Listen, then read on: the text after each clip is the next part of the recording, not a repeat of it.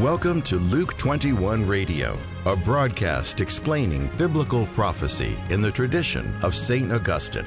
And now, from Greenville, South Carolina, here's your host, Steve Wood.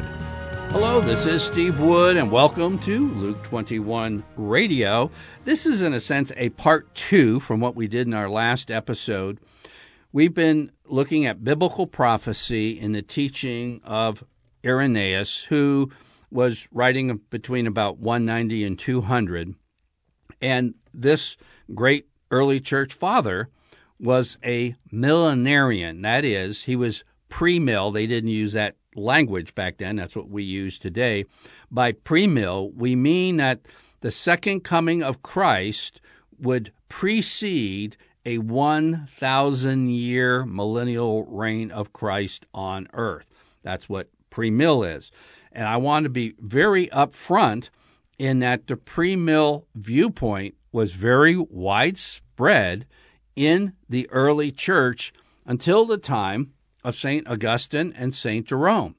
And so that's why I'm taking, kind of a pause as we look in biblical prophecy and the teachings of Irenaeus and deal with the millennial question, because I have high respect for Irenaeus, yet he was a millenarian. I'm not. I don't think the Catholic Church is. So we have to figure out, why is that? And you've noticed the tagline for this radio show is Biblical Prophecy in the Tradition of St. Augustine. It's because of this. And your whole viewpoint of the millennium will influence your entire interpretations of biblical prophecy. You'll go to the same passage and look at it, and one, say, the pre-mill viewpoint, would interpret that passage within that framework. Somebody from the amill viewpoint would say, no, the present reign of Christ is now, which happens then before the second coming of Christ. These are big differences. And you'd look at the same passage and come up with a different conclusion on how that would apply and how that outlook for the future is. And it's amazing how little the question of the millennium is really discussed. It took me years, many years, to come to the point. Basically, I landed in the camp of St. Augustine, but it was after wrestling within the pre-mill viewpoint, trying to understand these things and not giving an adequate amount of time to understanding the millennium question. If you get the millennium question right, even though you're stumbling around trying to answer some particulars here or there in Daniel or Revelation, you'll come out okay, because you're basically put yourself in the right ball field. You'll have an understanding of where you are and what's going on. Now, I had one of the listeners to Luke 21 Radio write me and say, what translation of the City of God do you recommend? Because I like Luke 21 Radio, this interests me, and I'm ready to take on City of God. Now, don't get me wrong. I'm not trying to discourage anybody from reading St. Augustine's City of God. It's a masterpiece of Western Christian literature, yet my edition has 718 pages. I looked at another edition that has 1,000 pages. That's a lot of reading. Now, this is going to save you a lot of time, okay? And again, read the whole thing, but you can go online to newadvent.org. And I think New Advent is a Catholic website, and if you're a Protestant listening and you don't trust Catholic websites for biblical prophecy, there's plenty of Protestant websites who have digital copies of the City of God, and go there. So you go to the City of God, you want to go to Book 20, and chapters 6 through 10, roughly, will cover Revelation 20. Okay? Again, St. Augustine's City of God, Book 20, chapters 6 through 10. And that will get you your questions answered in the tradition of St. Augustine, the questions about Revelation 20, because Revelation 20 is key for understanding the millennium. And then the good part of what I just recommended to you, again, that was at newadvent.org. It's about 12 pages, depending on the formatting of whatever website you go to. Maybe 20, but, a dozen pages versus 1,000 pages. It'll save you a lot of time. Those were so key. And I'll tell you, I have it in hard copy, and mine are underlined, highlighted, and I have it in digital, and that's probably highlighted. It's so critical for understanding all of biblical prophecy. I don't think I would be doing this broadcast apart from the understanding of Revelation 20. I'd still be in confusion land, but thanks for St. Augustine, I'm here today. Now, I'm going to give you just a paragraph here, a critical one, from the City of God, book 20, chapter 7. All right, he goes, the evangelist John has spoken of these two resurrections in the book which is called the Apocalypse, okay? And the two resurrections in the Apocalypse, the book of Revelation, is chapter 20. But he spoke in such a way that some Christians do not understand the first of the two. So the question is, what is the first resurrection? And so, because they don't understand the first of the two, they so construe the passage into ridiculous fancies. For the Apostle John says, blessed and holy is he who hath part in the first resurrection. On such the second death has no power. But they shall be priests of God and of Christ, and shall reign with him 1,000 years. And if you really want to know what the millennium is, it's the nature of the Messianic or the Messiah's kingly rule, this period described as 1,000 years. It could be taken literal, the pre-mill people do, or amillennial. It's just a figurative speech for a really long time. And I know there are people who say you can only take it literally, and yet the chapters before and the chapters after, they don't take literally. So we can relax about that a little bit.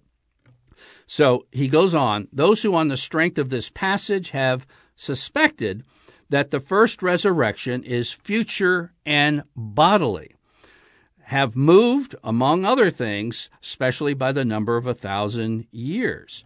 So the question is the first resurrection something that's bodily and future, or is it present? And you might say, and it'd be a good, honest question, Steve, okay, if Christians are priests and kings reigning with Christ 1,000 years, where's my robes and where's my kingship? I don't feel anything about this. I don't see anything about this. What's up? And I think I showed you how St. Augustine looks at Revelation 20 through the lens of John 5. Same author, same subject, two resurrections called by Jesus. John 5 is clear. Revelation 20 is a little difficult. In fact, it's very difficult. It only took me 20 or 30 years to figure it out. So, in Ephesians, St. Paul is another lens to look through to view Revelation 20. I read this for you last time, but this is critical. Ephesians 2, verses 5 and 6. When we were dead in our trespasses, he made us alive together. Now, if you're dead and you're made alive, you've been what?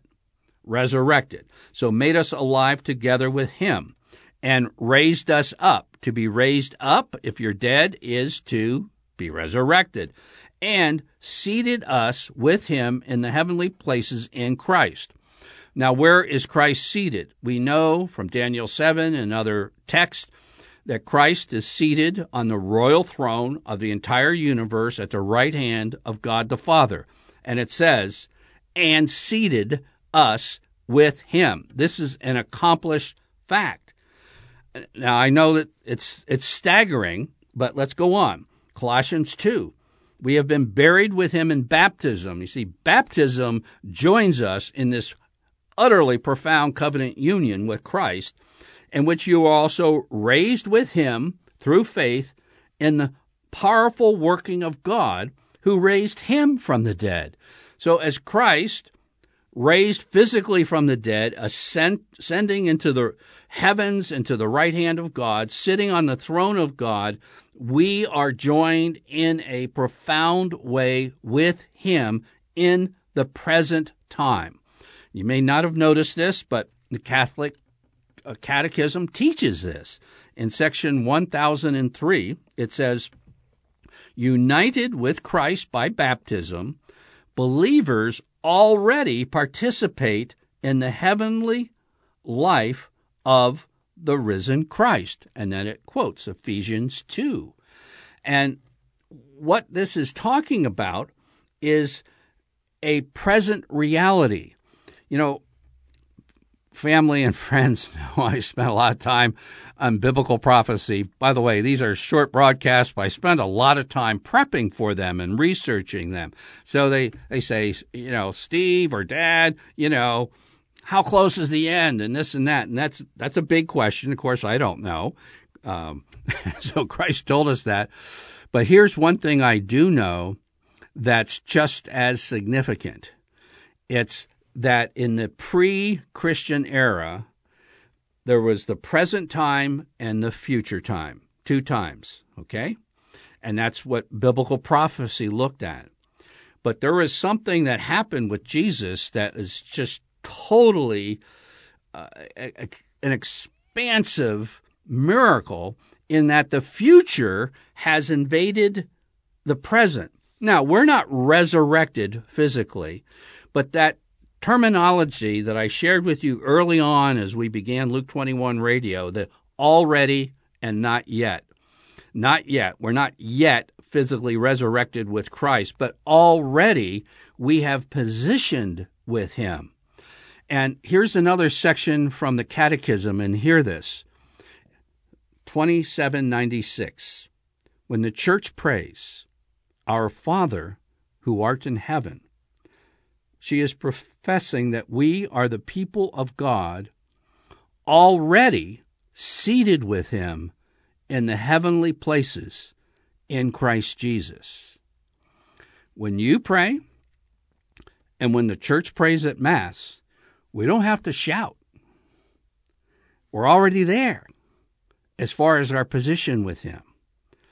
You know, there's a term people use that if you really know somebody important, like say, if you're capable of calling the governor of your state, just dialing him up and he'll pick up and answer the question. Hey, how can I help you? Okay, that's what we call influence. And this is my definition of when the Catechism is talking about we're able to pray because we're seated with Christ in the heavens next to the Heavenly Father. We don't have to yell. This is my definition. Quote, prayer is a royal function of those with influence in the throne room of the universe. You see, we are already reigning with Christ. And one way we extend that reign is thy kingdom come, thy will be done, and praying specific petitions for God's will to be done. This is reigning with Christ right now. And this is something that's very difficult to get across to our minds, but reigning with Christ in the present era is the millennium, as taught by Jesus and John and Augustine and Jerome. And I'm Steve Wood, your host, and you've been listening to episode 253 of Luke 21 Radio.